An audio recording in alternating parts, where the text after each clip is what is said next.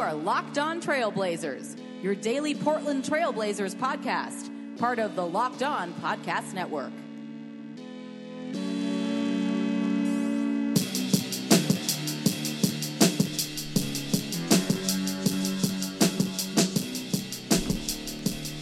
Hello and welcome to a October 26th Thursday night edition of the Locked On Blazers podcast. I'm your host, Eric Garcia Gunderson, a writer at many places these days, and one of your hosts here on Locked On Blazers, part of the Locked On Podcast Network. Welcome to the show. It's been a while since I've hosted. Glad to be back. Glad to be talking Blazers once again with you as we are here on a Thursday night. It is 9:45 right now, and the Blazers just lost a heartbreaker at home to the Los Angeles Clippers on a Blake Griffin three-pointer. As time expired, the Blazers lose 104-103, their second loss of the season this year for the Trailblazers. It was a very good game, a very well-played game. The Blazers had a really nice second half, really played better. Really, I thought down the stretch, played pretty good defense with the lineups that they had out there. They contested shots on Blake Griffin, even Jusuf Nurkic a couple of times in the paint, hand up, defense, all in Griffin's face, and he still made the shot. The game winner, I must say, Griffin was a little open. He found some daylight. The Blazers did fall asleep just a tiny bit on the screen from Beverly. No one jumped out to get Blake, but Aminu did recover, trying to get a hand in his face. I thought he had, a decent contest, but Griffin with the game winner. And I know this is not any consolation for you, but I will say Blake Griffin is as back as he could possibly be, if not better. The way he's shooting the three this year looks to have added a completely different dimension to his game and has been even more efficient. And without Chris Paul, looks a little liberated. And I know that's not an easy thing to just take in, that Blake Griffin hit that three-pointer, that he's making threes now, that it's a thing, but it's a thing. And Blake Griffin with a huge three-pointer down the stretch, ruining what would have been a really nice comeback for the Trailblazers. It must be said, down the stretch, CJ McCollum missed a couple of crucial free throws, his only two missed free throws of the game. Once on a three-pointer, he missed one of those, and then down the stretch, when he was fouled up one, he missed one of his free throws that could have put the Blazers up by three, which allowed for the Griffin three-pointer at the end to be the game winner. So the Blazers lose a tough one. Damian Lillard had 25 points, 6 assists, 2 rebounds on 7 of 19 shooting. McCollum had a slightly better day from the field, 23 points, 5 rebounds, 4 assists. Al-Farouq Aminu had a nice night from three-pointer. It was almost like he was playing the Clippers in the playoffs again in those last few games when the Blazers came back to win that series. Aminu with 19 points, 6 rebounds, 5 three-pointers he hit on the night. And the Blazers lose a tough one. It was a tough game in a couple of aspects for the Blazers, but most of all, just the end of that game, it looked like Portland was about to have a hard-fought win against a team that had played well. The Clippers themselves were the best team in net rating coming into this game, and have played really well without Chris Paul, looking really comfortable with Blake Griffin as the lead guy. The opening night game against the Lakers, I watched that one, and Blake was looking as good as ever, and that 3-point shot, it looks like it's a real thing. It doesn't look like it's a fluke. He looks extremely comfortable taking it, and that's the league. That's the NBA. Blake Griffin adds a 3-point shot, and then it becomes even more difficult to guard him. He makes a game winner, a shot that he normally doesn't make, but really, he really stifled the Blazers on a night when it looked like they were going to end the game on a really big defensive stand down the stretch of that game. Austin Rivers cutting to the bucket after a series of plays, including Griffin driving to the rim, passing to DeAndre Jordan, passing out to Danilo Gallinari. The Blazers close it out. Then they swing it to Griffin. They close off that three. Rivers drives. Nurkic gets a contest. Actually looked like he broke Rivers' finger. And then they called an offensive foul, or a blocking foul, on Damian Lillard. And then they went to the review. They said it looked like a charge, and the Blazers got the ball back, and then they foul CJ McCollum with a little bit of time left on the clock. McCollum misses one of the free throws, makes the second one, and the Clippers call a timeout. They get a play at half court, and Blake delivers the heartbreak for the Blazers, and finishes off a really great night for him. Once again, I thought the Blazers played really well in this game, but not, they had a little bit of a stumble in some of the areas that they had dominated so far this season. And one of those areas that they lost tonight in this game on Thursday was on the glass. They were by far the best rebounding team in the league coming into this game. They were rebounding 59% of available rebounds, which I think was 4% better than any other team in the league heading into this game. And Caleb Swanigan proved, he had a really rough night, couldn't stay on the court, only played 4 minutes, and he's been one of the big reasons why the Blazers have been a good rebounding team. Ed Davis did deliver 10 rebounds tonight, 7 offensive boards. Nurkic had 8 rebounds, but they were dwarfed by DeAndre Jordan, who had 18 boards to lead all players in the game. He played 38 minutes and was really quite a beast down low. You throw that in there with Blake Griffin, and altogether, the Clippers actually out-rebounded the Blazers in this game, which has not happened all season to the Blazers. So I talked about this both after FanFest and in our season preview on Locked On Blazers with Seth, that I thought rebounding was one of the areas that Portland absolutely had to dominate to be successful. They were successful in the first few games, being the best rebounding team in the league. Tonight, they lose the rebounding battle, and this is something that, I'll explain a little bit more now, is that, the Blazers made a real big investment in big men. I read a really good story today in the New York Times by my friend Malika Andrews about the New Orleans Pelicans and how DeMarcus Cousins is confident that tactic of being big can work. And I think the same is true with the Blazers. One of the funny things in that is that Alvin Gentry actually mentions Portland as a team that is going the other way. It's going small, with CJ McCollum and Damian Lillard, two guys that would probably be traditionally looked at as point guards as the starting backcourt. But the other flip side of that is that Portland's going big in a lot of other places. And one of those was in the draft, picking Swanigan and Collins, going with Nurkic.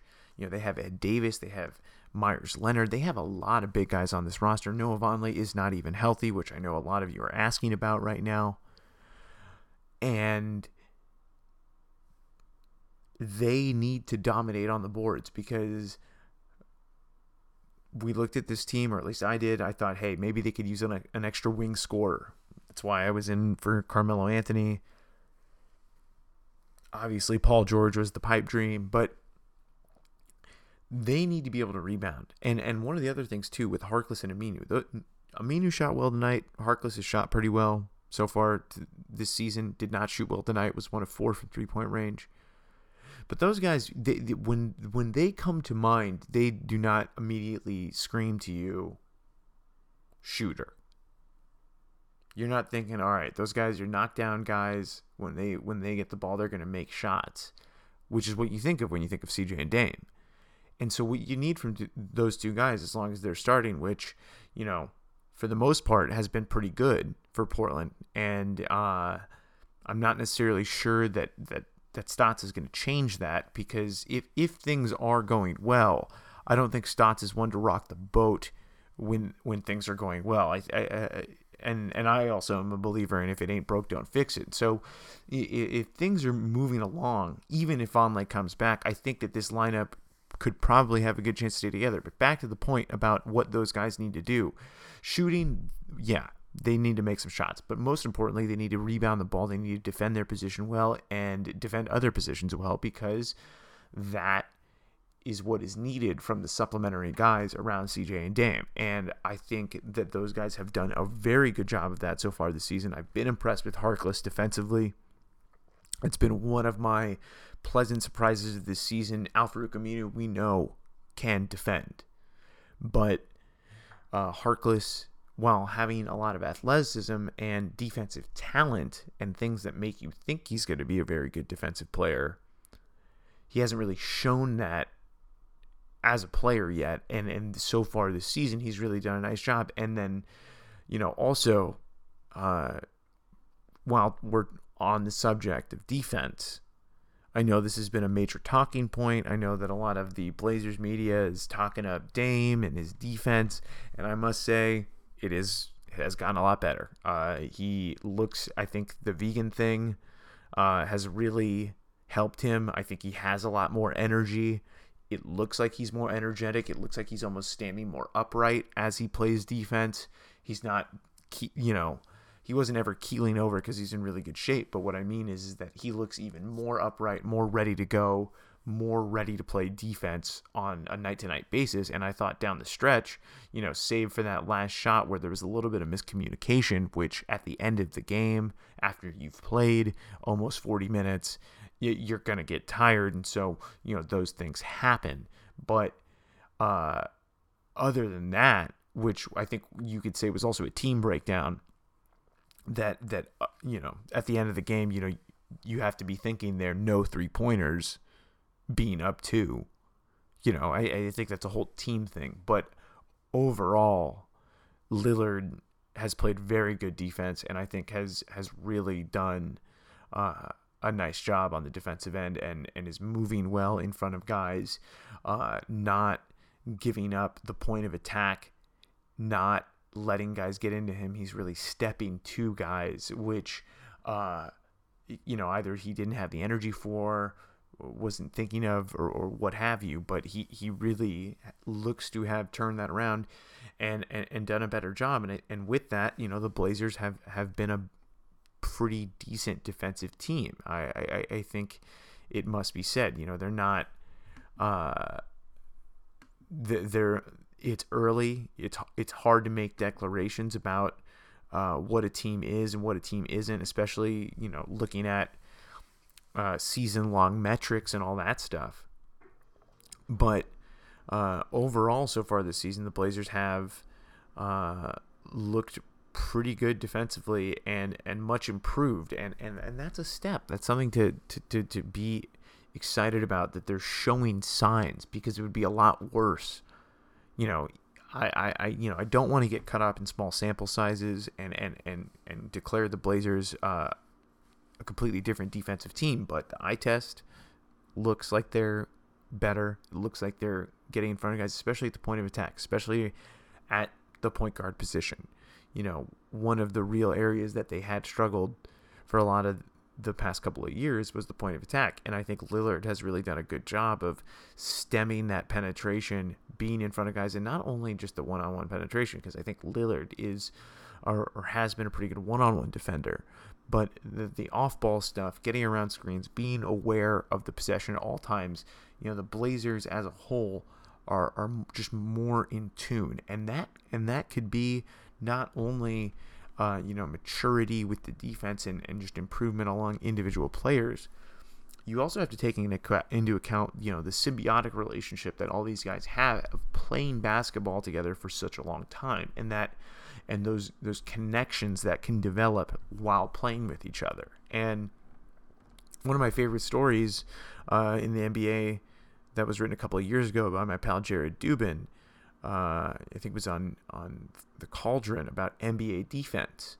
And Mike Conley and Tony Allen and a lot of the Grizzlies talked about how getting to play with each other and knowing each other really helped them improve their team defense as a whole.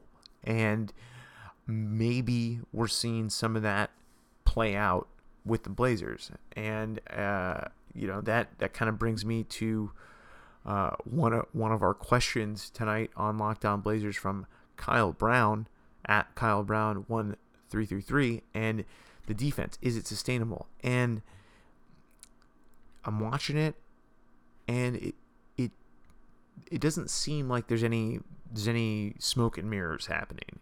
They're playing tough defense. They're making teams take tough shots. I think one of the especially in the regular season,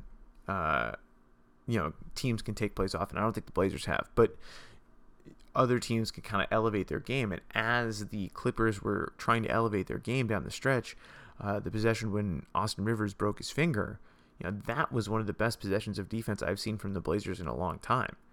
There were multiple opportunities that you would think otherwise would be open shots, but the Blazers closed out. They closed out hard. They defended well.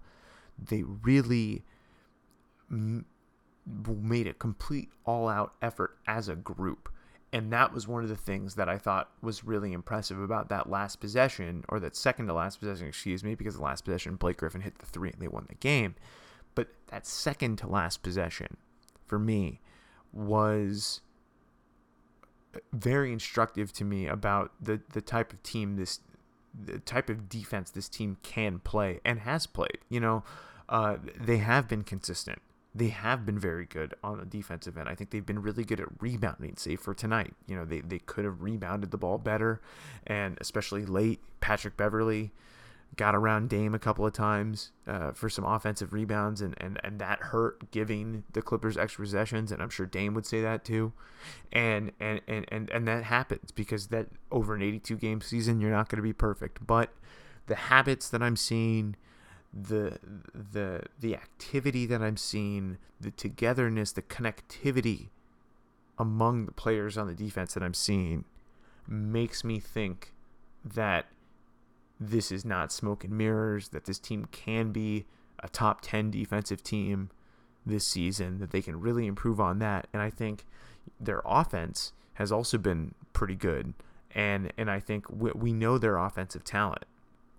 But I think also, in addition to the fact that I think the starters have played better defense, Ed Davis looks better. He looks quicker. He looks more ready to be all over the place. He just looks better. He looks healthier. He looks ready to play. Ed Davis looks like 2015 Ed Davis when he was, the best backup center in the league, in my opinion, that year. That was one of the big reasons why Portland was so good, is because they had a guy coming off the bench that could start for a lot of teams the way he played. And he looks like that so far this season. Swanigan, for the most part, has looked pretty good, but sometimes against certain matchups, certain teams, his quickness still is not quite there. And I think he can get quicker. He keeps on losing weight. I'm not going to put anything past this guy who's added so much to his game. We've seen Lillard make a leap defensively from year 5 to year 6. So I'm not going to say that anything's out of the realm of possibility for Caleb Swanigan, especially because he's getting minutes and producing. But Ed Davis has been the better defensive player. He has been playing really well, and Swanigan has also played well defensively. Had that big play against New Orleans, that block shot. He's a good rebounder, and that's big for Portland. That is very big for the Blazers to be able to rebound well again because of the investment that they made. This team was like, all right, we're gonna pick big men. And I remember that night, they picked Collins and Swanigan, and Twitter was, getting at them. Oh, the Blazers are in the past. They think big men are gonna come back. They think you can do this, that, and the other. Basically the Warriors, how are they going to beat the Warriors playing like this? And I think one of the things that the Blazers are embracing, that is something that I have thought for a while, maybe not in the same context, but I have thought it, is that you have to do what you can do best to win. And I think the talent level at the big man position was really big last year. And I think, that does not happen in a vacuum. If most of the talented players coming into the league are big men, that tells you something about where the game is going. And guys like Swanigan, guys like Collins, if Collins gets in the rotation and kind of actualizes to become the player that the Blazers think he can be as a 3-point shooter, a screen setter, those are the type of big men that can play in today's league. They can do multiple things. And I think Swanigan will continue to get minutes because he's not just a traditional big man that has to play around the paint. He did have a really rough game tonight, only playing 4 minutes, but I do think that I do like where Portland is going, where they're trending. I think their defense looks good, and I think it's encouraging. I don't think there's anything to be pessimistic about. I don't think that the question, should it be sustainable, is necessarily the question. I think that the question is, how good can they be? I think they have a very good chance to be a good defensive team, but sustainability on that end, I think it's just going to be the level of defense, because I think that the habits are there right now that they will be a very respectable defensive team, at least league average, which I think exceeds expectations from where I thought they would be. A question from Barry O'Donnell at Barry Celtic: where Noah Vonleh fits when he's healthy. I think that Swanigan spot, for the reason that I just addressed, especially in certain matchups, is one of the places where Vonleh can fit in, because he's a little bit quicker defensively, can move his hips, can really get down in a defensive stance against guards. He can kind of do that little dance that Swanigan has good footwork and can do that stuff, but he's just not as fluid as Vonleh is. And I think, especially from the defensive end, Vonleh can fit there in certain matchups, because I do want to caution that while Vonleh is better at certain aspects of defense, Swanigan it makes things happen, and that is something that, because Swanigan gets in there, he bangs around, and has always done that type of stuff as long as he's been in the pros, which has been 2 weeks. But with Vonleh, it's kind of been a question so far in his career, and one of the things that I think the Blazers need to see more of from Noah Vonleh, whether he gets into that 16-minute rotation spot, because there's not that many minutes really to give up in the rotation. So I guess this counts for all the other questions, like from my guy Matt, who asked about where Vonleh fits in the rotation and where he's going to fit. I don't think, if things keep on trending the way they are with the starting lineup and the way the team's playing, especially defensively, I can't see Stotts changing the starting lineup, but I could potentially see him giving Vonleh the nod over Swanigan because of his tenure, because of the fact that he knows the offense, because of the fact that he's a little bit quicker. Swanigan has been a monster defensively and on the glass.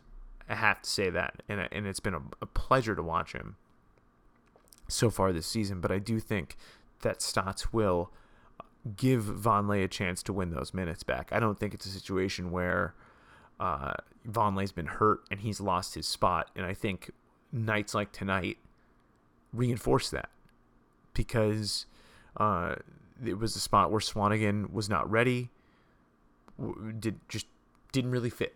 And there's going to be some of those nights sometimes, especially in Swanigan's early career. And I think Vonleh can really help on those second units. He hasn't really played well with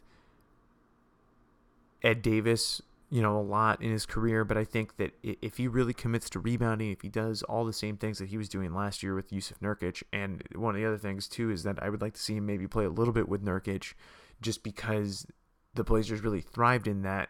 But again, if you're Terry Stotts, how do you manage that? Because you have this lineup that looks pretty good right now. We'll see. That's another thing is where the team is when Vonleh gets back. Will they be in need of a shakeup? Will they be in need of changing things up and going back to that lineup that they had last year with Nurk and Vonleh? And that's potential as well. But I think defensively, it gives you just a tiny bit more versatility than Swanigan does. But Swanigan has been incredibly useful for the Blazers, and I think one of the big reasons why they were coming into this game by far the best rebounding team in the league. Our guy Mike_Morris 22, Michael Morris, friend of the show, always sending in questions, longtime listener. Shout out to Mike. AC report. Well, Alan Crabb is on the mighty Brooklyn Nets, who are 3-2 to start the season this year. Alan Crabb has been a part of that.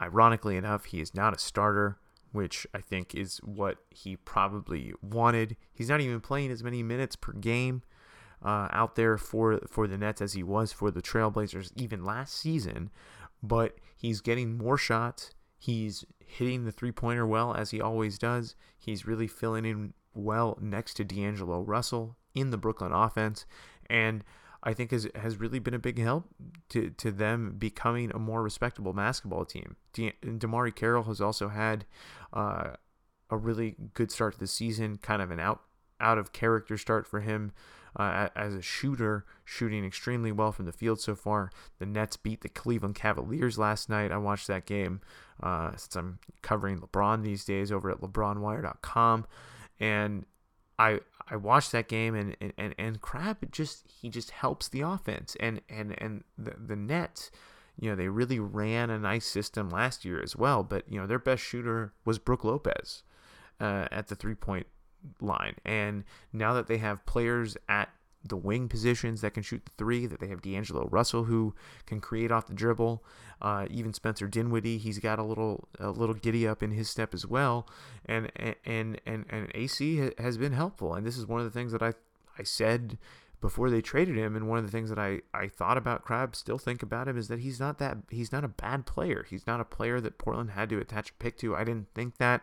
I was a little bit surprised, I will say, that the market agreed with me, but it did. And Crabb is a good player, and I thought was in just a situation last year that he had outgrown with the Blazers. And that's not to say that it's okay that he underperformed given his contract, but I think what I'm doing is I'm just explaining what happened, and I think that was one of the things with Crabb, was that he kind of outgrew his role, and I think he's doing pretty well in Brooklyn so far, at least from 3-point range. He can definitely improve his 2-point shooting, but he's a big part of a team.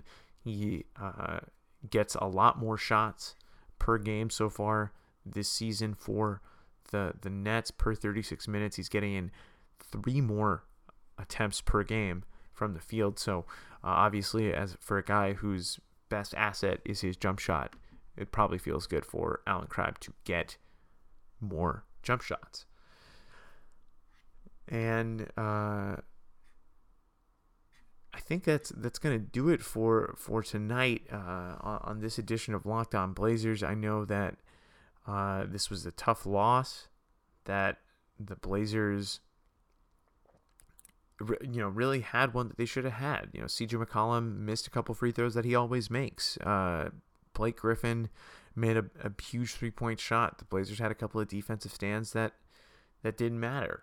And I think the Clippers are also a little bit better than I thought they were going to be Blake Griffin has really grown in the absence of Chris Paul, kind of like he did, at times when Paul was injured while they were together on the Clippers, but he's really elevated his game and played like a superstar tonight, and a super duper star. And when Blake is going, he's as good as anybody in the league can be. And I that's not a hyperbole. I think, he's one of the most talented players in the league now. He's had that 3-point shot. He still has his athleticism. And it's one of those ones you lose. The Blazers don't really have a matchup for him. Maybe Vonleh on a night like tonight probably would have been the best matchup to throw out there. But, you also could have said the same about Ed Davis. I think Aminu's a really good defender. It was just one of those nights where I don't think you're going to stop him. And that's one of those nights that you have in the NBA where the offense is better than the defense. And that's what happens in this league because the players are so talented, and it doesn't matter sometimes what you do. They will get buckets. And I think Blake Griffin was an example of that tonight. The Blazers lose 104-103 on Thursday evening to the Los Angeles Clippers, falling to 3-2 on the season. Thank you for joining me for this edition of Locked On Blazers, part of the Locked On Podcast Network, now on Panoply. Very excited that we're on Panoply. Very excited that you've stuck with us, that we're here on this podcast. I'm not doing it as often, but really love being here. Love talking Blazers, and having a great time kicking back with you guys. So subscribe to the podcast on iTunes, or Apple Podcasts is what they call it these days. Wherever you get a podcast, we're there. So look for Locked On Blazers, subscribe, leave us a review, send us questions, and we'll be back with you again soon. I'll be back with you next week here on Locked On Blazers, part of the Locked On Podcast Network.